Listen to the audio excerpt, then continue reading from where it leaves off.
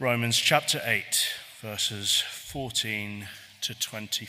For those who are led by the Spirit of God are the children of God. The Spirit you received does not make you slaves so that you live in fear again. Rather, the Spirit you received brought about your adoption to sonship.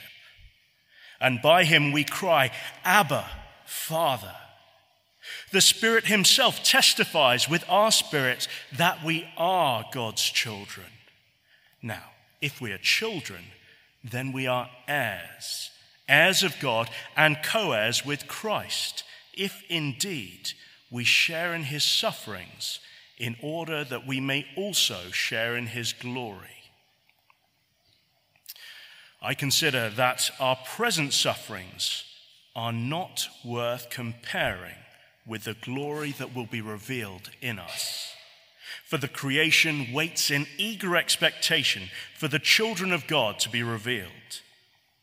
For the creation was subjected to frustration, not by its own choice, but by the will of the one who subjected it, in hope that the creation itself will be liberated from its bondage to decay and brought into the freedom and glory of the children of God. We know that the whole creation has been groaning as in the pains of childbirth, right up to the present time. Not only so, but we ourselves, who have the first fruits of the Spirit, groan inwardly as we wait eagerly for our adoption to sonship, the redemption of our bodies. For in this hope we were saved. But hope that is seen is no hope at all. Who hopes for what they already have? But if we hope for what we do not yet have, we wait for it patiently. This is God's word. Our great God and Father, we ask as ever that your Spirit will be at work amongst us this morning, because there is much around us which causes us to perhaps groan. There is much which is frustrating. There is amongst us significant suffering. Father, would you cause us to recognize that there is no comparison between what we know now, what we experience now, and the glory that awaits in the future. We ask in Jesus' name. Amen. If you're joining us, we're 6 weeks in just this one chapter of the book of Romans. And last time we looked at these verses 16 and 17. Lovely. The Spirit himself testifies with our spirit that we are God's children. Now, if we are children, then we're heirs, heirs of God and co-heirs with Christ. If indeed we share in his sufferings, in order that we may also share in his glory. So wonderful. We've sung it already. We're God's children. We belong to him. He'll never let us go. We're his heirs. We will inherit this creation renewed with Jesus. We'll share and rule over it with him if. Verse 17, if we share in his sufferings. If. That's the clear word of the scripture. Suffering now, glory later.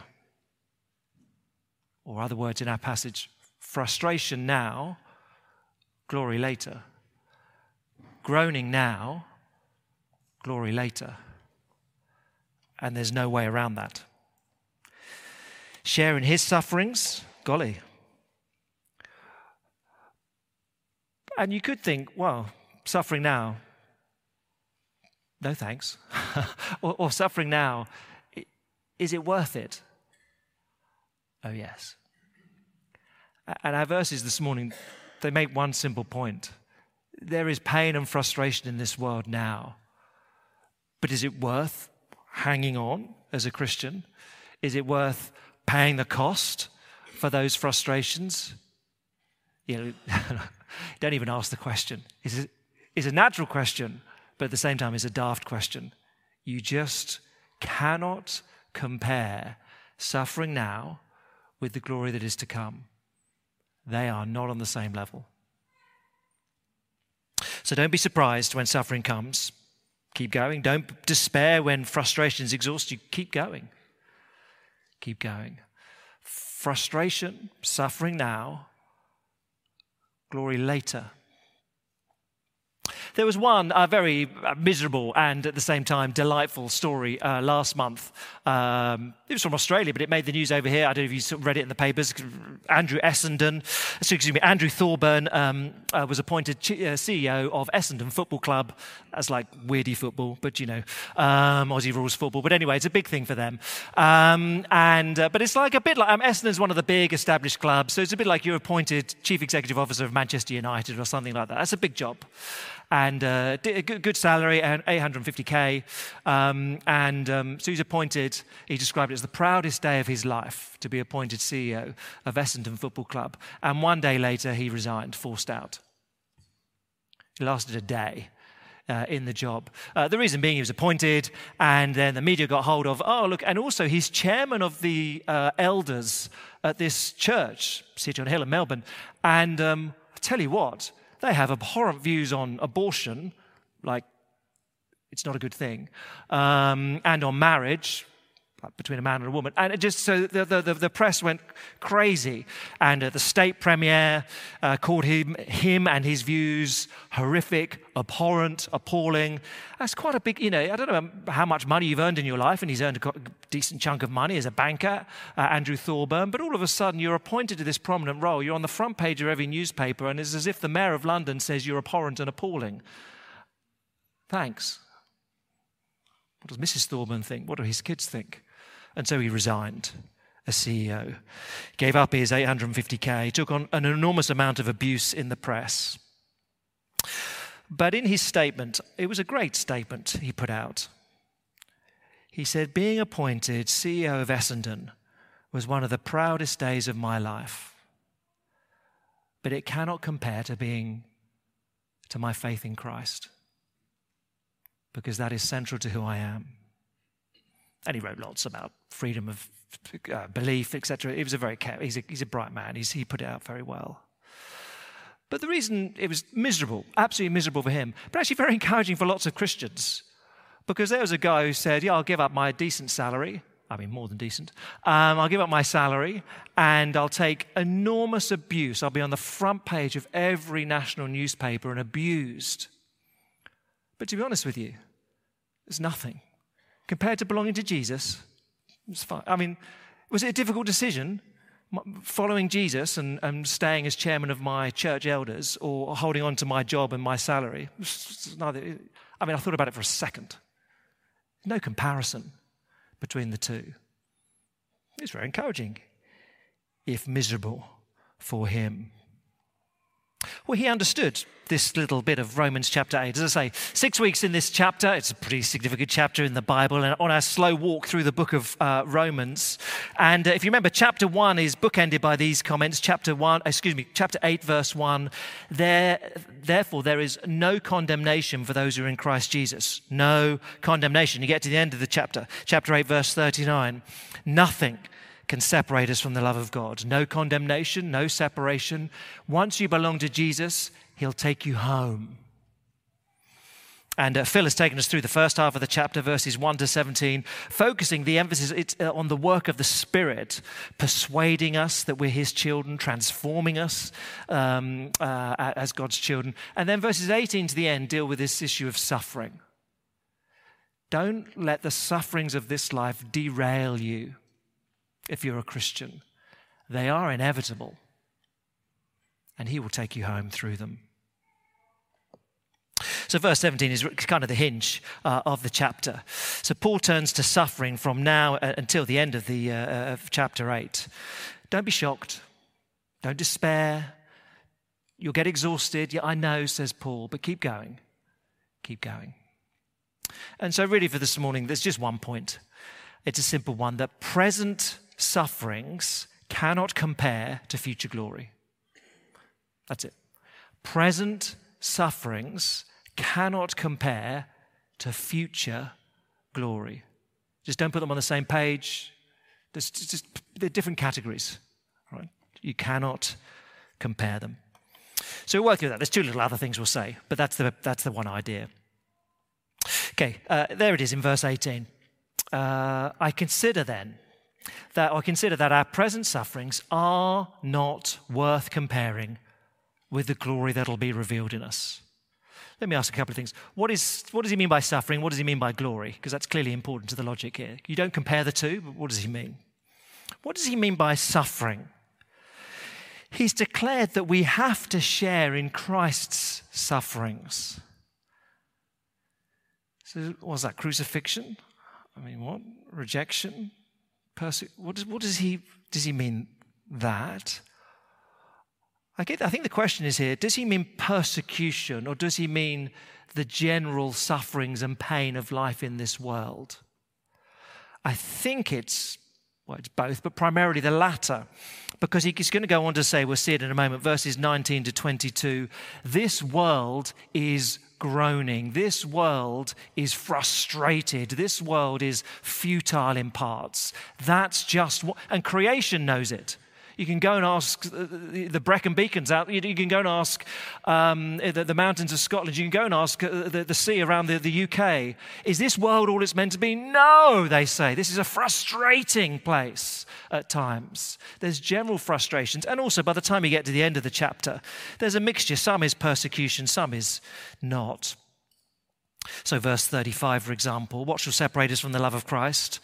Hardship, persecution, sword, well, those look like hostility, but trouble, famine, nakedness, those are often just life in this world. Not particularly, you're not suffering for being a Christian, it's just this world is frustrating at times.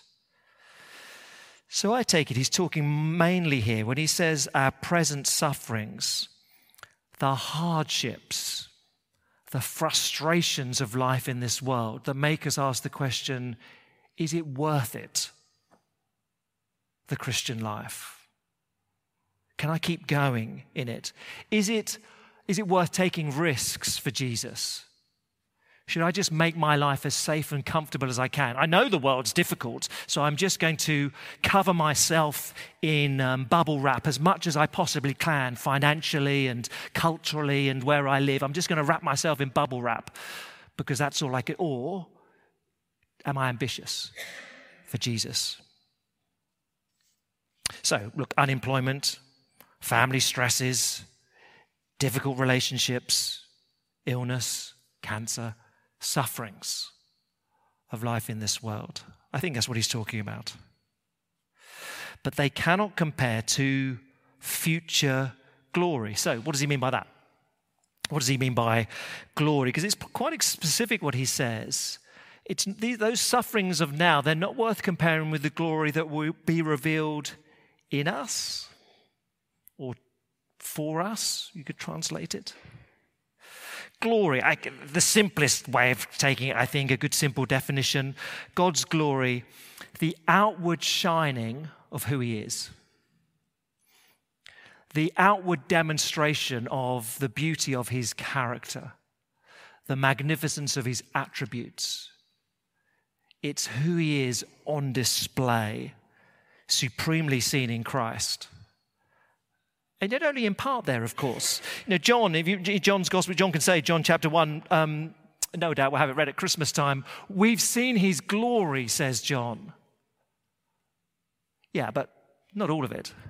I mean, like you go to the Transfiguration and Peter, James and John, then they see just a little bit more of glory. They say, whoa, whoa, whoa, whoa, whoa, whoa, whoa, whoa. Stand back from that. Yeah, we've seen his glory. We've seen his character. We've seen it manifested. We've seen his attributes, but only in part, even in Christ, not the fullness on display. And the promise here is we'll share his glory, chapter 8, verse 17, and that glory will be revealed in us, to us. The sense is the glory of God apprehends us, surrounds us, transforms us.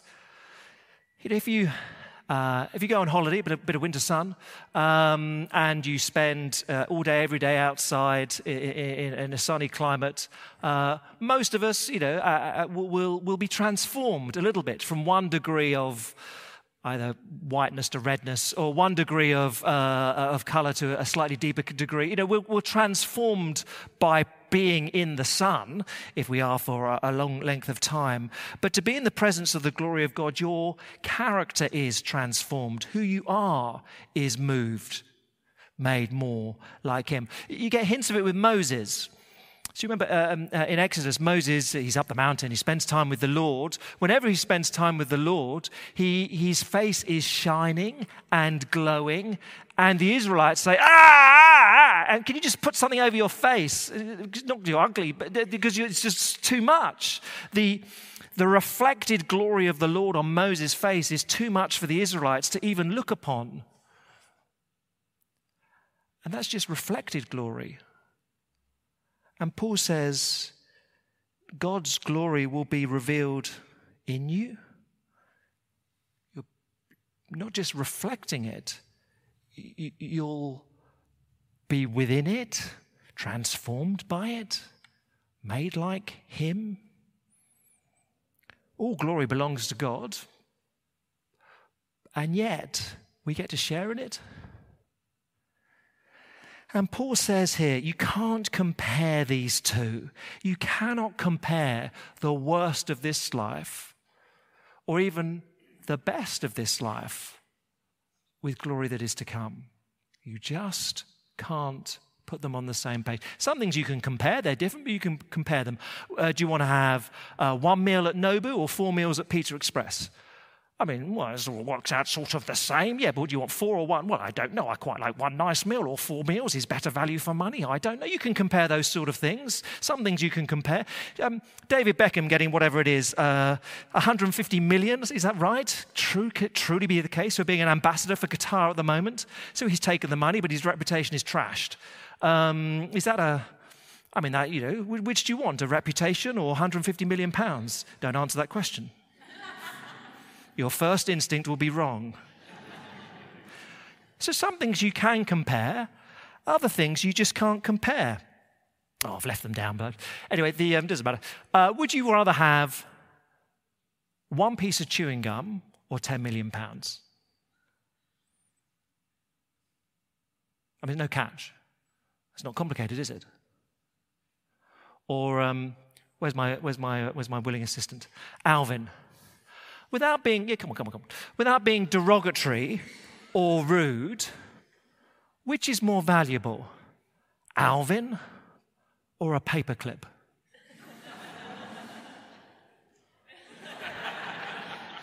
I mean, I don't want to be rude. That's not a comparison, is it? Now, Alvin, which can you hold up the longest? If you give us the sort of muscle pose. If I put a feather in one, go on, give it straight. Go on, straight. Come on, boy. Come on.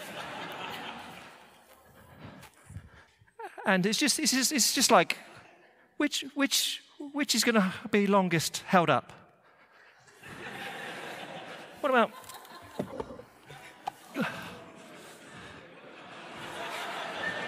Mind you, the feather's not doing very well either. Come on, get the.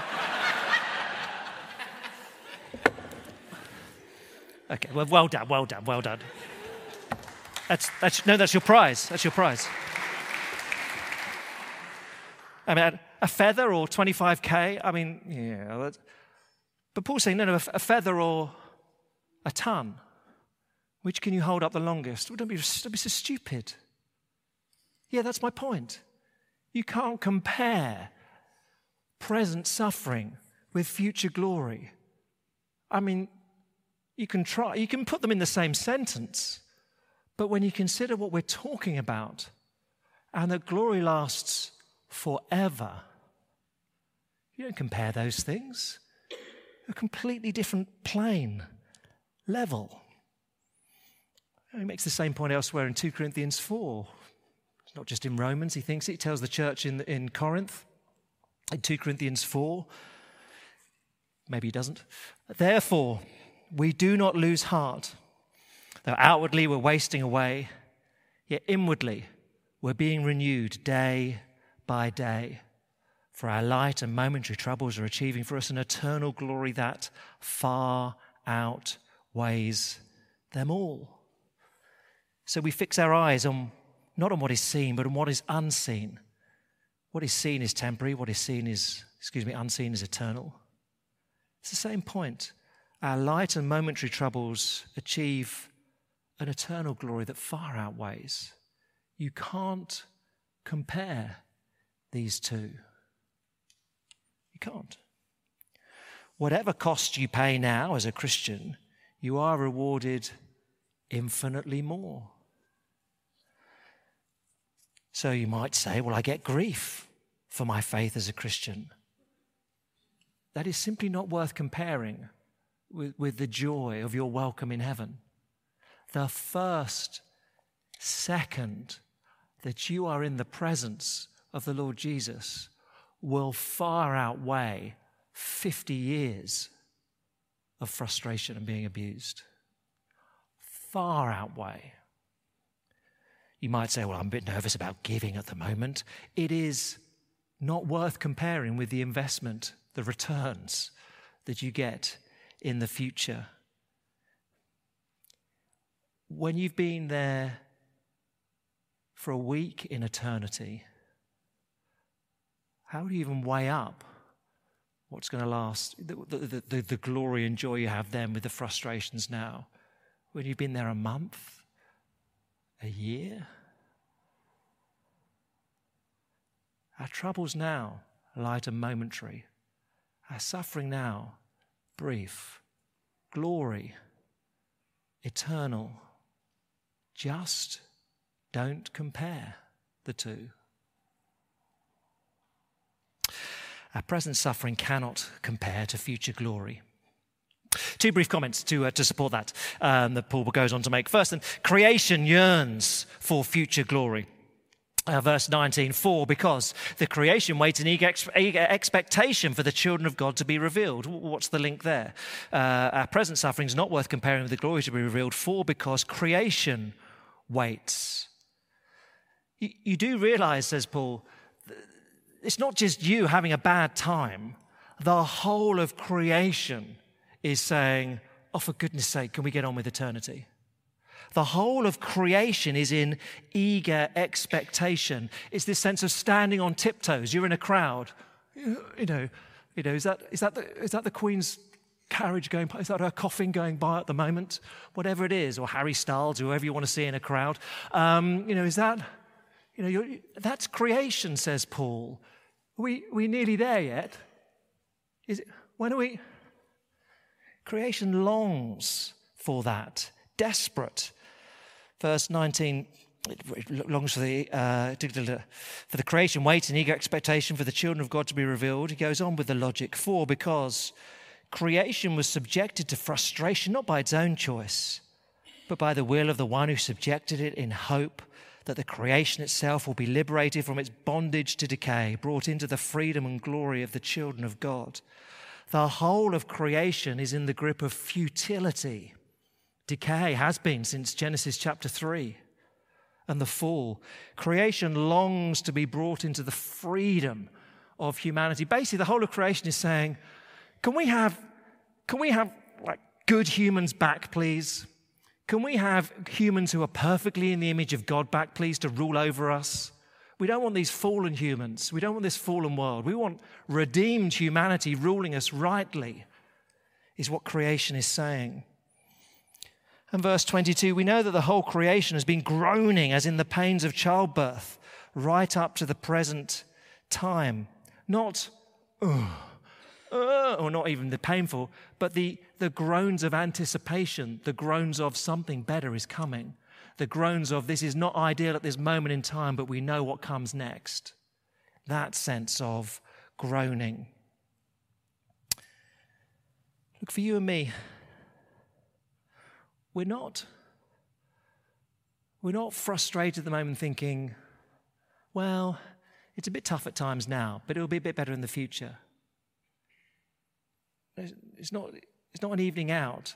It's not, well, the life to come, That's like getting money back on something that's gone wrong here and now, like an insurance claim. Well, we had a nice house, but it flooded and the furniture was ruined, but it's okay, the insurance company's paid out, so it's all back to normal again now. It's evened itself out. Again, he's not saying that. He's saying you can't compare. Whatever you lose now, it's not that God just compensates. It's you just can't compare the two. They're on a different scale. And our groaning, our frustration, if I can put it in these terms, don't take it so personally. The whole world, the whole of creation is frustrated. Yeah, there's brilliant things in this world, of course, but it's not how it's meant to be. It's not how it will be. You could go to whatever you think is beautiful. You could go to Yosemite National Park and look at El Capitan and think, wow, what an extraordinary mountain, stunning and beautiful. And you just say, oh, you're the most stunning thing I've seen in ages. And it would say to you, oh, I tell you, I'm so frustrated. I just can't wait to be renewed. It's just, I just feel like at the moment I'm so frustrated. Or you can go to the beautiful North Cornish coastline with its unending coves in and out and beautiful white sands, which just knocks the hat off Big Sur in California or the Great Ocean Road in Australia. You can keep them. North Cornwall, magnificent, miles nicer. And you happen to be walking along, I don't know, Watergate Bay, Constantine Bay, and you say, oh, it's so refreshing. It's so good to be out of the city. It's so refreshing and it's so beautiful here. And they would say, to tell you what, this ain't nothing. You wait. You wait until we're renewed, redeemed. Oh, we're longing for that day. It's just so frustrating at the moment. Your sufferings and hardship now, they are part of a much bigger picture. The whole of creation is frustrated now. So Paul would say, don't be surprised that this world is frustrating. Don't be surprised, amidst all its joys and its delights and its pleasures, at points you suffer. That is inevitable in this fallen world. But don't compare the pain, the suffering, the frustration now with what is to come and think, well, hopefully it'll be worth it. It is more than worth it. You can't compare the two. Jesus went through suffering before glory. That is our path too. Creation yearns for future glory. Last little thing. We yearn for future bodily glory, verses 23 to 25. We are the same. Verse 23, not only so, but we ourselves who have the first fruits of the Spirit groan inwardly as we wait eagerly for our adoption to sonship, the redemptions of our bodies. Again, the groaning here, not, oh, I'm so tired. Oh, this groaning sounds like, come, Lord Jesus, I'm looking for something better. That's the sense of groaning here. Why are we groaning? We have the first fruits of the Spirit. He's come into the hearts of believers and he gives us a foretaste of what the new creation is like. We've just got the beginning now, just the start. What are we groaning for?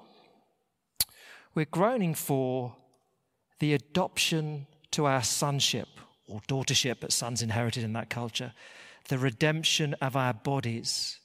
Aren't we children of God already? Yes, but our bodies are not redeemed. We are children of God, and the Spirit dwells within us, and alongside that is the daily battle and struggle with sin and the frustrations of life in this world. Again, to pick up a image that Phil used last week, the day before I became a Christian, Matt Fuller, the life of Matt Fuller, it's a garden and it's just full of weeds. It's just full of weeds. I become a Christian and beautiful seeds and plants are planted and flowers grow. And I can look at the flowers at points in my life and say, oh, great, flowers. And I look at the weeds and go, oh, weeds. And I've got to dig up the weeds. Oh. And they just keep on growing, they keep on growing. And then I walk out of my own garden and look at the street, and it's just the same. There's some beauty there, but there's a lot of weeds and a lot of weeds and a lot of weeds. And that's now. We just have the first fruits of the beauty of We're looking forward to all the weeds going. We're looking forward to the redemption of this world and the redemption of our bodies, the two intertwined. And so how do we groan? We groan hopefully, verse 24. In this hope we were saved. Hope that is seen is no hope at all, but who hopes for what they've already seen? If we hope for what we do not yet have, we wait for it patiently. We groan in hope. The frustrations of this world make us look forward. Without suffering, without frustrations on planet Earth, we just rely on ourselves. We all know this. When everything goes well, we don't need anyone else. We don't need to pray because we've got it under control. But when frustration comes close, when pain comes, when suffering comes, we say, "Come, Lord Jesus. Oh, this world is a pain, and I long for the next." We groan in hope. We know that this world is not home. We're going somewhere better. We know that. Just the same as he said in chapter 5 and verse 3, we glory in our suffering. Suffering produces perseverance, perseverance, character, character, hope. Our sufferings lead to hope, chapter 5, verse 3. He's bringing the whole section of chapters 5 to 8 together. So we yearn for future bodily glory. And what do we do now? Verse 25, we wait patiently. Not passively, but patiently. This world is not home. Jesus will return. He will take me to be with him. And then is glory that cannot compare to the frustrations of here and now. And so don't be frustrated, don't be surprised at the frustrations of this world. They'll come. Don't despair at them. You may be pretty beaten down at the moment and exhausted. Keep going, says Paul. The frustrations of this life are designed in God's purposes to make us keep looking forward to future glory. Now, I don't know where you're at this morning. All of us need to know this. It's just crucial for living the Christian life, crucial for reality and living this life sensibly. We need to know this. All need to know it. If you're not yet a Christian, you have to know that no matter how frustrating this life is, the world to come is extraordinary. In fact, no matter how good this life can be, it is of no comparison to the world to come. But I guess if at the moment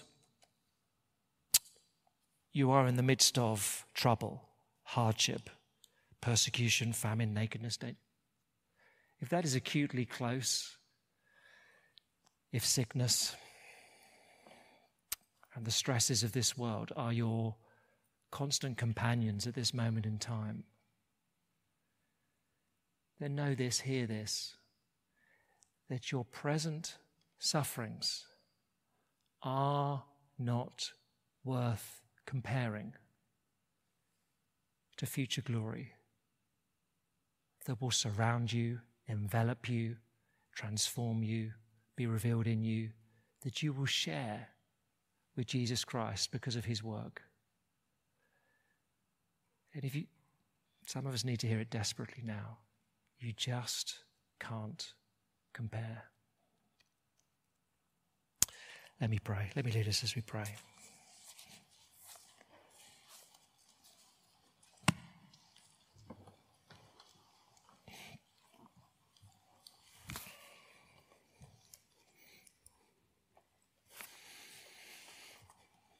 Our Father, we spend much of our lives comparing.